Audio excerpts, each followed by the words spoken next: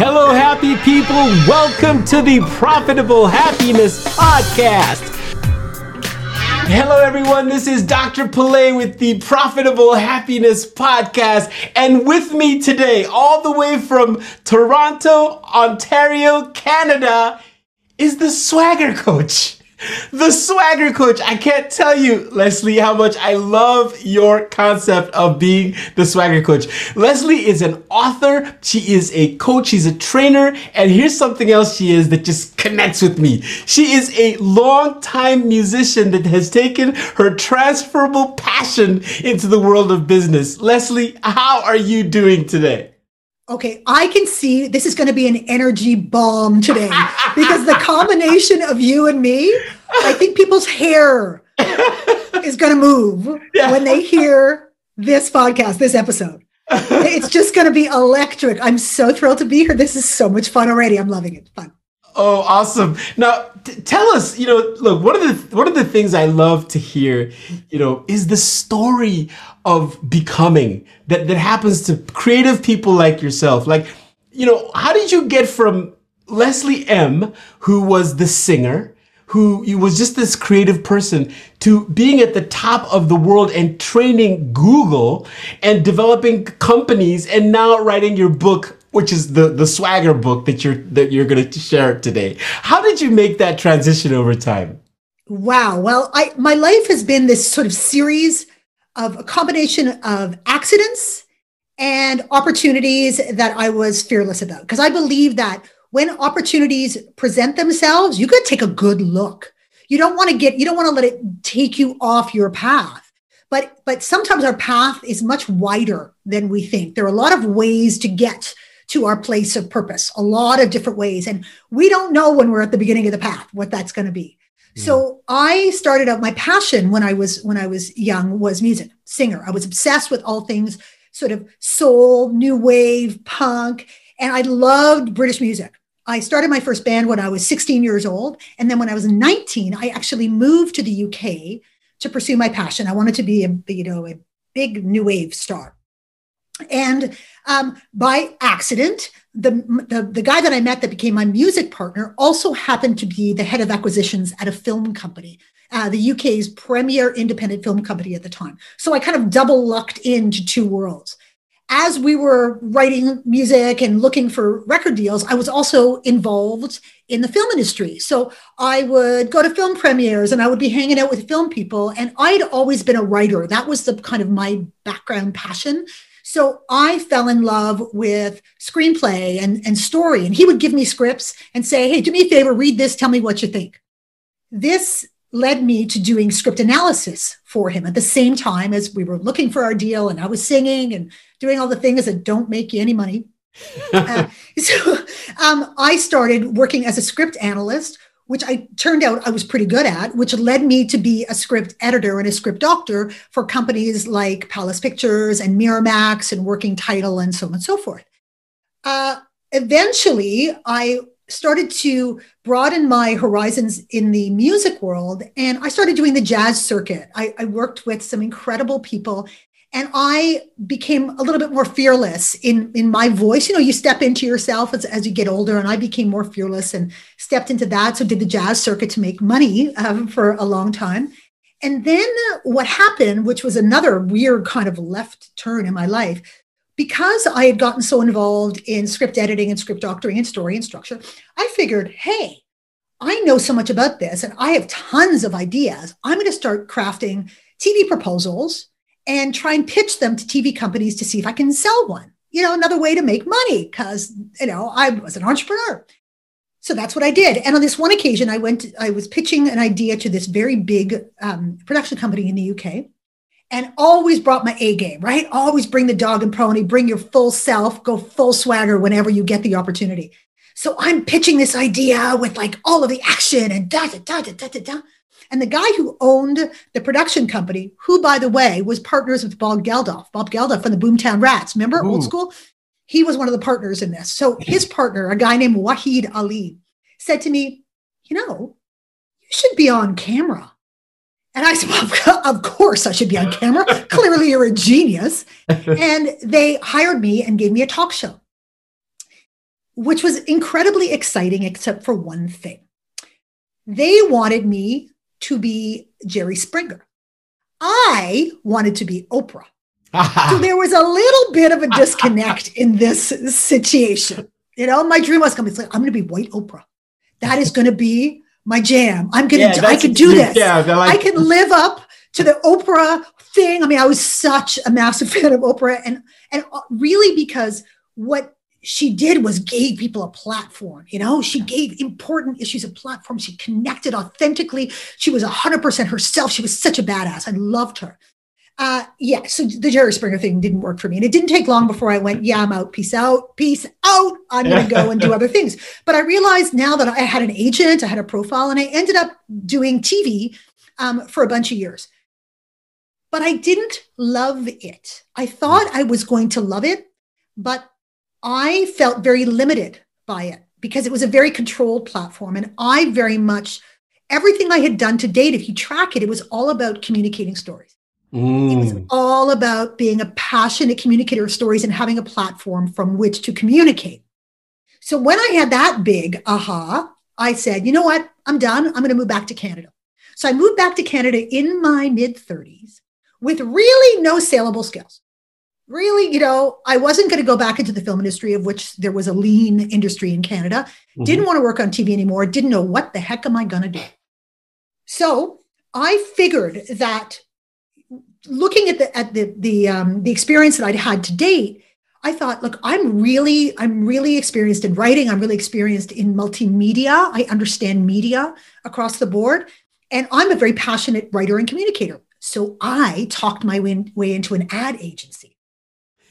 And they hired me as an intermediate copywriter. And within about 10 months, I was creative director of one of the biggest agencies in Canada. Wow. So I went, oh, okay, I get it. I'm doing my thing.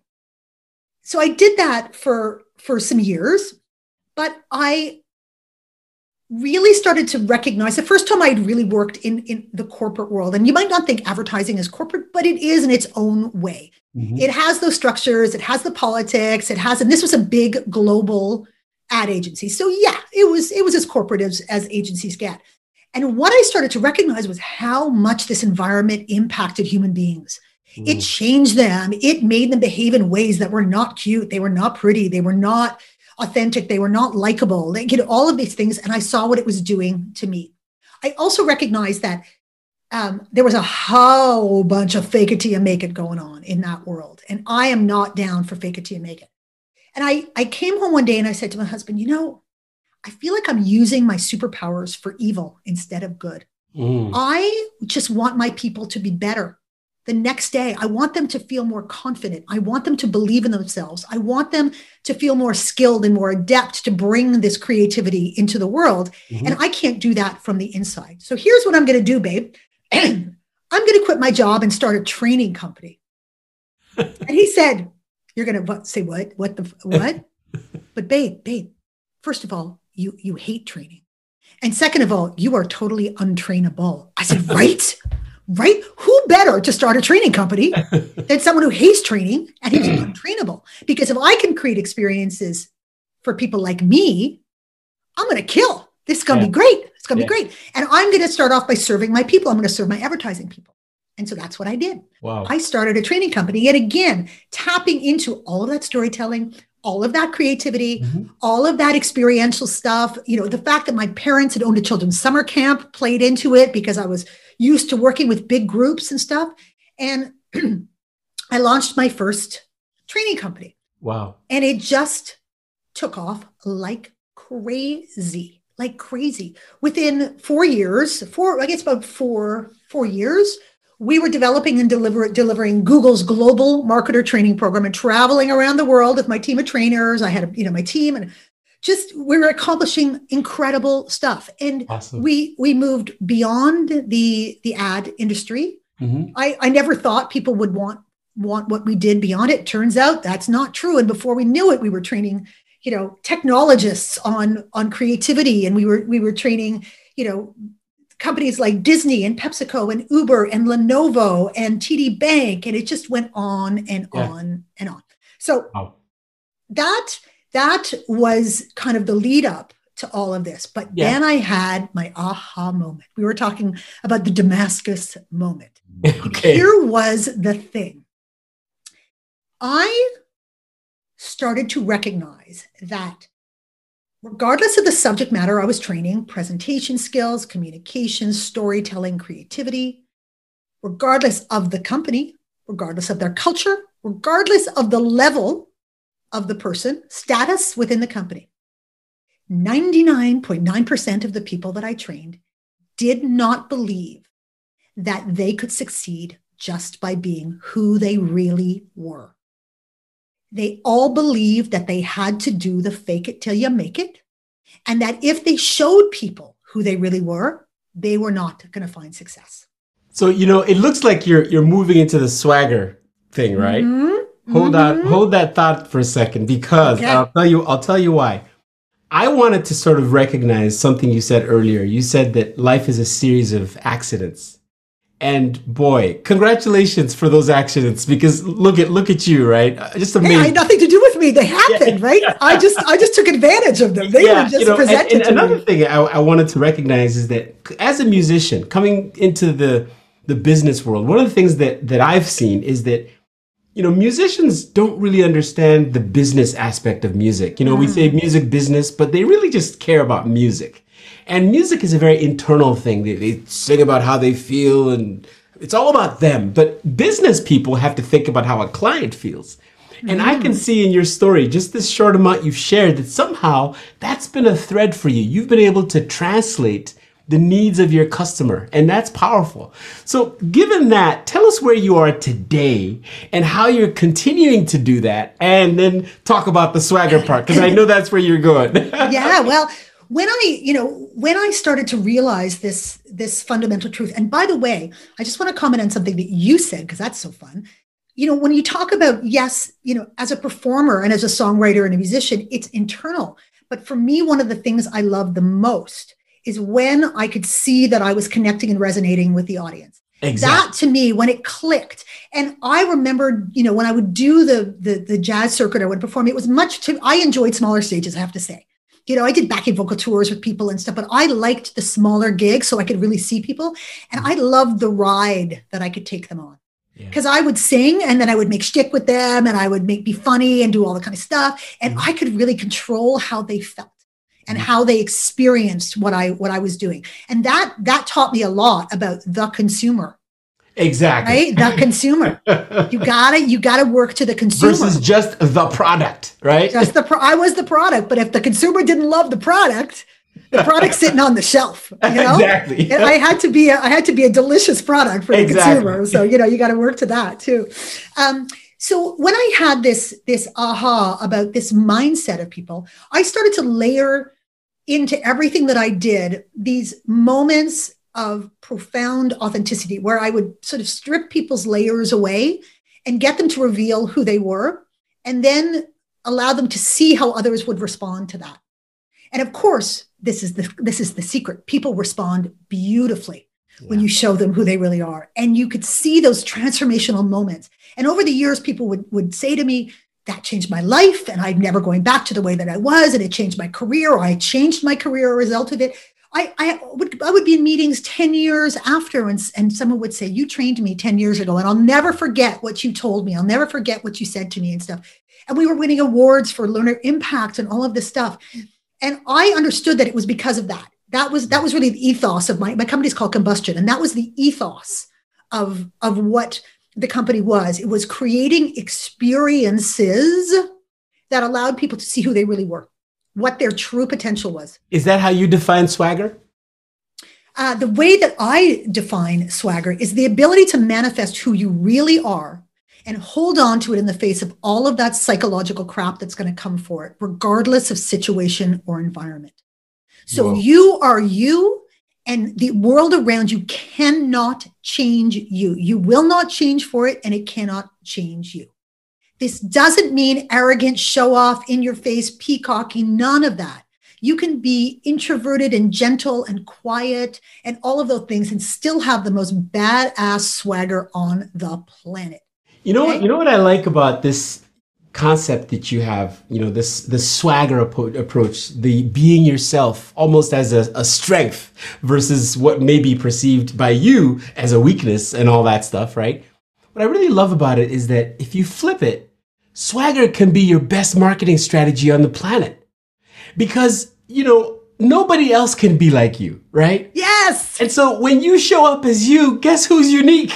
Guess who's powerful? Guess who cannot be replaced? Right? So I keep telling every entrepreneur on the planet as an example. Exactly. They're talking about differentiating your brand and figuring out your brand identity and all of this. I want to build my personal brand. I'm like, dude, just be you. Yeah. Because there's only one you. By definition, it's original. You got to step into it fully. Yeah. And now you don't gotta, this whole fake it till you make it thing makes me crazy. It is the worst thing you can do for yourself. It's the worst piece of advice, and it's the worst prison you can build for yourself. Because here's the thing about fake it till you make it. Okay. As soon as you pretend that you're all that, as soon as you pretend that you got it all figured out, that you got it all covered, you absolutely limit your ability to go and ask for some freaking help. You limit your ability to tap into the people around you to make you better, because we all do it because we think it gives the illusion of confidence, or it's going to make us more confident. But here is the thing about confidence. Confidence is as a result of competence. You cannot have confidence without competence. When you have done something a whole bunch of times, you get to the point you say, "Oh, okay, I know what I'm talking about here. I can do this thing. I'm pretty good at it." And now you have confidence. But the problem is that when you are trying to do something new or different, you go right into fake it till you make it because you don't have that thing called confidence. Mm-hmm. What swagger dictates is you don't do that. What you move to is self-belief. Which is very different. Self-belief is not based on competence. Yeah. It's based on this unerring, unflinching, unapologetic feeling that no matter what happens, you're going to be okay. You can take a leap off the cliff. You might bounce. You might hit a few branches on the way down. You might fly. You might float, whatever, but you're not going to die. A lot of people listening right now might say, she is speaking to my life. She's literally singing my song, but I still don't know how to get started, right? I don't know what mindset tweaks I need to start to make the first moves toward my own swagger. If you were to sort of step into their mindset, could you share what they may need to think about or do differently to start to have some of the self-belief that you're describing right now? Well, the first thing I find is to start to work through who you think you really are. That can be work in and of itself. It's to strip away all the artifice, all the crap. And my advice always is go and talk to a friend of yours who you've had since 10th grade. When you were already kind of formed as a person. Yeah. But you're still friends with. So they've seen you across your whole life. That person's not going to blow no smoke up your patootie. They're going to tell you for real. And ask them, when you think of me, what do you think of? What do I represent to you? Why have we been friends all of these years? What's the value in it and all the rest of it? Then go and talk to someone who's known you, who's known you for, half that amount of time, who's known you for 10 years or something, and say, ask, when you think of me, what do you think of? And then go and talk to someone who knows you only in a professional capacity. They only know you from work. Ask them, when you think of me, what do you think of? And look for what I call the swagger gap. Ooh. How far apart are all of those opinions? Because it shows you how you've gotten disconnected from who you really are. Because I bet you who you really are is the 10th grade friend's perception. Because they know the truth. Because you are unfiltered, unfakey when you're with them. Yeah. So that's the first thing. And then you got to have a little talk with yourself and say, Besides, we all know, we all hear the voice in our heads. We all know. Right? So that's one little thing we can do. But the other thing is to recognize what is stopping you. What's getting in your way? And I created this concentric circles model to make it really, really easy for people to understand. So I want you to visualize this with me.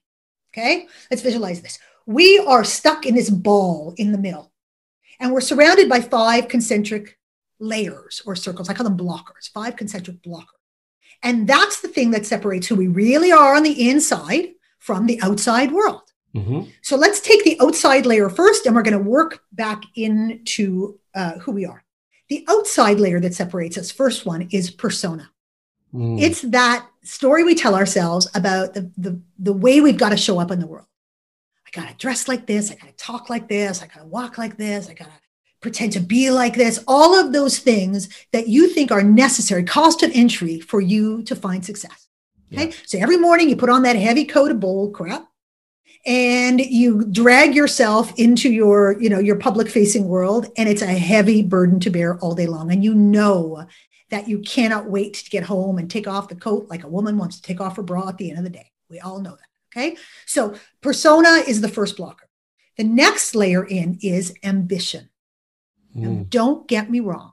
I am all about ambition. I consider myself to be an ambitious person. However, if you're not careful, ambition can be a massive swagger blocker because ambition dictates that you are always looking up towards the next rung of the ladder. You're always thinking about what's coming next, ascension, up there. How do I get up there? How do I get ahead? How do I get up there? When we focus too much on that, it means by definition, we're not focusing inwards or to the left and right of us or down below us to our followers. So we're not considering the people who are our peers who can help and support us. We're not considering the followers who can lift us. And we're focusing too much on what's happening up there. So instead, you got to focus on being in your place of excellence.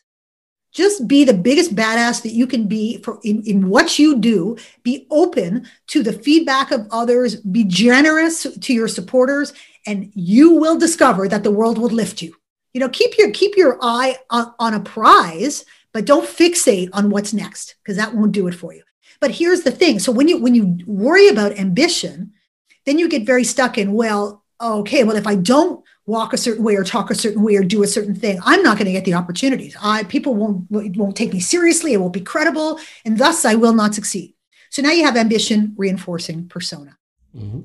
Next layer in is insecurity. Insecurity is all the what ifs. That's all it gives you is the what ifs. It's like the podcast from hell that never stops playing in your head. So episode 876 is the same as episode 4. And it's basically, what if I don't show up a certain way? What if I don't put that persona coat on? What if I don't try and, get to the next level? What if I don't impress people? What if? And there are no answers. There is just the churn. Mm-hmm. So now you have insecurity reinforcing ambition, which is reinforcing persona. Next layer in is fear. Fear is the answer to the what if. What if I don't walk and talk and do and blah, blah, blah? Bad things are going to happen.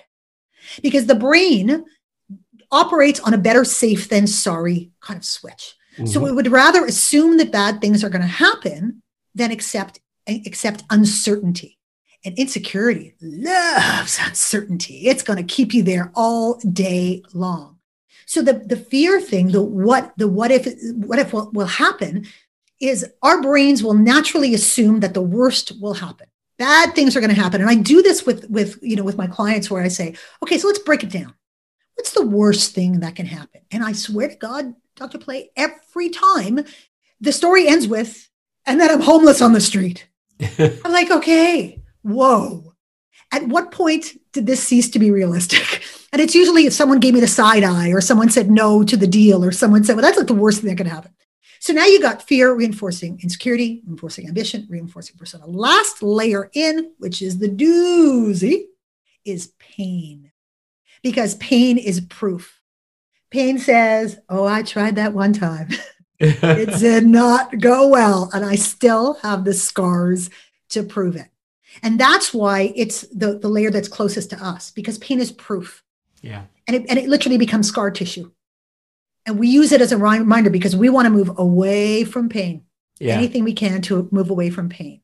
First of all, I have to say that your model is not only very complete, but listening to it, really powerful because people need to recognize that we are psychology in motion. Like we are literally walking around brains.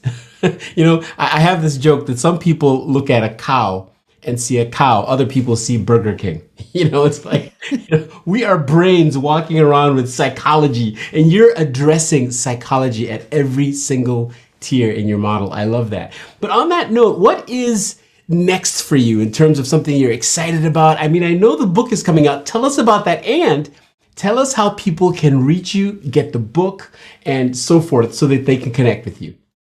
Okay, well, this book is kind of like, if you like my jam, this book is like me on a page. It is. Yeah. That's what I've been told. It just translates directly to my stuff. The book comes out May 10th. You can get it at all the big groovy, booksellers. The full title is Swagger: Unleash Everything You Are and Become Everything You Want. Ooh. You can also join my Swagger Collective, and then you get all kinds of swag and fun things. What's a Swagger Collective? That sounds very interesting. Well, I want to build a community of like-minded people, because we're all going to need a place to practice. Everyone's going to need a place where everybody is supporting everybody else's swagger journey, because it is an ongoing journey. It never ends. Yes. I got to tweak my swagger every day. My swagger ebbs and flows. It slips. I got to regain it. It is an ongoing journey, but a very worthwhile one. And so right now, my Swagger Collective, for example, I'm spending time on Clubhouse lately. I don't know if you're I've on heard Clubhouse. Of Clubhouse, and I've gotten it out finally, but I'm thinking that's a thing, isn't it? Yeah, you and me are going to co-host a Clubhouse. Okay, we are going to have so much fun doing it. So that's a place, for example, where we talk. The Swagger Collective is on Clubhouse. But I also am sharing, I just built a really cool, fun proof of swagger assessment that I'm sending to everybody in my collective. If you join my collective, you also get the first chapter of my book right away. It's awesome. So there's going to be stuff. It's a way to communicate directly. It's my community. And I'm not a big on the whole, subscribe to my newsletter and I'm going to, spam your ass forever. No, it's only if I have a thing. So it's a very kind of open and loving place, and a place where you can feed back to me as well. To see more about what I do, my swagger coaching practice and things like that, you can go to lesliem.com or swaggerthebook.com to learn more about the book. And those are ways into my world. It's already out there. The website is there now? Oh, yeah. You kidding me, dude? Let me tell you. We got to talk content marketing up the yin yang. I tell you. I'm a girl with game. You know what? Okay, so we're going to have all those things sort of wherever the show notes are going to be. But I've been itching to ask you one more question about you and about your swagger, because your swagger is rocking, right? If we could use some old school, because we come from music, right? Yeah. What do you mean by being a chief fire starter? And how does that connect with combustion training? I'm hearing a little bit of a connection there. But what do you mean by that? It's all about fire, baby. It's all about fire. The thing about combustion is, the process of combustion is that you need a spark, you need oxygen, and you need you need heat, spark, oxygen to create flame. Flame then can create combustion. What we wanted to be were the steps. We wanted to be the thing that could create that combustion for you, because you need all of those things. And if you want to set yourself on fire, you're going to have to go through this process of making sure that you have the spark, you have the oxygen, and so on. I am the chief fire starter because I want to blow stuff up. That's what I do. I blow people apart and then put them back together with love. I'm all about love, but I am known for being dynamite. That's who I am. And we were talking before about purpose and passion and stuff. And the way that I see it is, it's not as simple as passion or about purpose. Mm-hmm. It's recognizing what your unique ability is. What's the one thing that you can do better and differently than everybody else? And how do you make that work for you? Because if you make it work for you, you make it work for the world. Yeah. And for me, my unique ability is unleashing human potential. That is my jam. Well, not only is it your jam, I can see it makes you happy. Oh, so the happiest. It makes you literally just like happy to do these things you're talking about. And I think on that note, the idea of happiness being a part of your profit, Isn't that just fun? Isn't that sort of the life you're living right now? You know, we know that it can sound like folly to say, pursue your passion. Mm-hmm. That's why it's to say, well, even within the realm of your passion, what's the thing that you can do differently and better than anybody else? Because if you can figure that out, you can also figure out who's going to want that. Yeah. Who is going to want that? Somebody will want that. And if you identify that, there might be more than 1 or 5 or 100 or 1,000 people, now you understand a way that you're going to be able to make your passion profitable. Yeah. Right? You got to have swagger to do that, because you got to, by definition, differentiate yourself and own who you are fully. But it doesn't, you don't have to be a genius to be an entrepreneur. You have to recognize that you've got something. Is there a consumer need? Where is the point of intersection? And how are we going to make this work for everybody? Yeah. Because I made a vow when I was building my training company from nothing. I said, I will never take anyone's money if I do not believe that they will benefit from this training. Either they don't have the culture that's going to support it. They don't have the right people for it. They're trying to mess with my recipe because they think they know better. Yeah. They're trying to, exploit it in some way, shape, or form, or I don't believe in their values or what they stand for as a company. And I said, no, a whole bunch of times. And it cost me a whole bunch of bucks. But you know what? I still made a lot of money. Still made a lot of money from doing what I did. And the reputation was spotless because people knew we were there for them 100%. Yeah.